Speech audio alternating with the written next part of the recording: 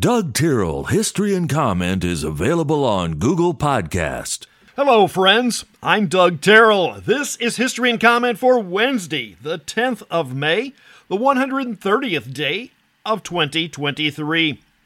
Chinese astronomers observe a sunspot in the year 28 BC. When others discover the feature is of debate.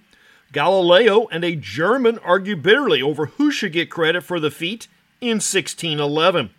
Thomas Harriot the year before is likely to be the first to see a sunspot with the aid of a telescope. The telescope was a new invention just a couple of years earlier. Two Dutch lens makers get the credit for the invention of that, and Galileo designed his based on a written description. It seems there was a bit of Jew-hating going on in May.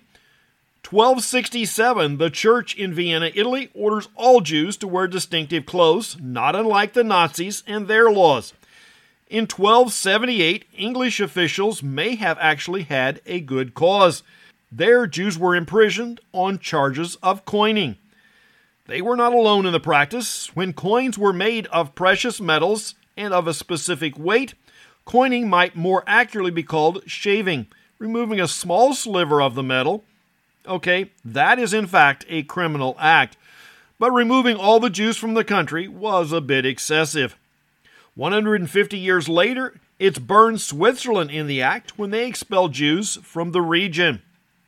Part of the issue is you have a people with a distinct set of cultural practices and religion. They have a tendency to remain isolated. That is a formula for issues in any setting.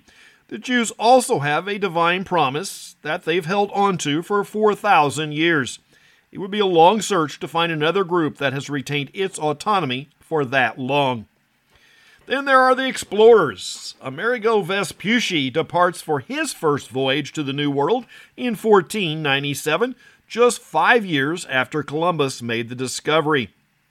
1503, Columbus visits the Cayman Islands. There is no evidence if he opened a bank account there, but he did note the large number of turtles and named the islands Las Tortugas. Reminds me of the scene from the Pirates of the Caribbean, but the island of Tortuga is off the coast of Haiti and was visited by Columbus on his first trip. While the Spanish are plying the warm waters of the Caribbean, in 1534, Breton French explorer Jacques Cartier is visiting Newfoundland. Sea navigation was a major issue in the 18th century. Finding a ship's location north and south was quite easy. You could just measure the angle of the sun at noon. If you know the day, the location can be calculated. But east and west was another matter. In 1714, the British government offered £10,000 sterling for a device that could keep time very precisely. No one could meet the requirements. John Harrison set out to build a clock that would be accurate within 3 seconds per day. On solid ground was one matter, but on a moving ship was another. Harrison offers his first clock for testing in 1735. 19 years after that, and 3 versions, he's awarded the £10,000. The idea was if you knew when noon occurred and compared the time to the previous day's reading, the difference would determine how far east or west you traveled. 1 degree of longitude equates to 4 minutes difference in the time of noon. At 40 degrees latitude, that's 53 miles. The British Parliament is trying to prop up the British East India Company in 1773. The East India Company was a chartered private enterprise to move goods from the Far East to Europe and the colonies. They were not the only company in the business. The Dutch had their version. Parliament passes the Tea Act on this day. The idea was to make British tea cheaper and something of a monopoly in the colonies. British tea was taxed and Dutch tea was not. Think of alcohol and tobacco taxes today. Part of the issue was government funding in the colonies, and second was the members of Parliament's interest in the East India Company. The Second Continental Congress is in session in 1775. One of the agenda items on this day is naming George Washington as the Supreme Commander of the Continental Army. After 6 years of construction, the 1,911-mile Transcontinental Railroad is completed in a ceremony at Promontory Summit, Utah.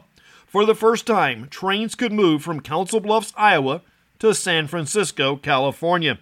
When construction began, Council Bluffs was the western extent of the eastern railroads. It was also on the Missouri River. Mother's Day is first celebrated in 1908. It began as a local celebration in Grafton, West Virginia.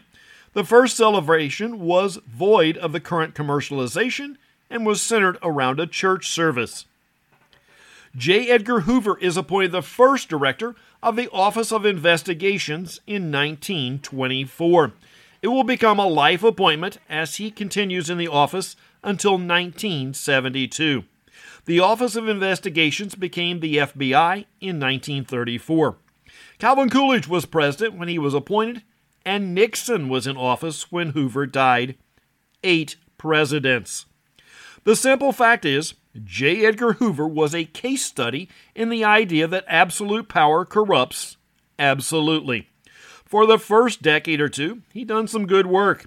In later years, he was much more controversial, and reviews after the fact are quite clear that he led the agency well across legal and constitutional lines. Hoover had amassed huge files on leading public figures in and out of politics. Truman, Kennedy, and Nixon all considered firing him, but were afraid of the reprisals. The Nazis staged a massive public book burning in 1933. This was a clear case of censorship and rewriting history, but it should be made crystal clear there is a fundamental difference between removing books from the wide population and what our president was referring to when he claimed the opposition wants to ban books here. It's one thing when you systematically remove books from the public forum. Another when a group of parents complain about what is in the elementary school library or even a high school library. That is not censorship. It might even extend to the unrestricted shelf of the public library. Some material is not appropriate for minor readers. It's a parent's right to object if that material is made available without their consent. Most of the time, we're dealing with subjects that are sexual in nature and often an opposing view on moral issues. Rudolf Hess was the number 2 man in the Nazi Party and had held that post since 1933. On this day in 1941, he parachutes into Scotland in hopes of meeting a leading opponent of the British war effort and negotiating a peace deal between the United Kingdom and Germany. Hess is caught by British officials and locked away until after the war. He is convicted of war crimes and remanded to a West Germany prison, where he died by suicide at the age of 93 in 1987. His marked grave became a shrine for neo-Nazis. In 2011, authorities refused to renew the grave lease. There's a foreign concept to us here in the U.S. His remains were exhumed and cremated. Irish singer Bono was born Paul Hewson on this day in 1960, making him 63 years old.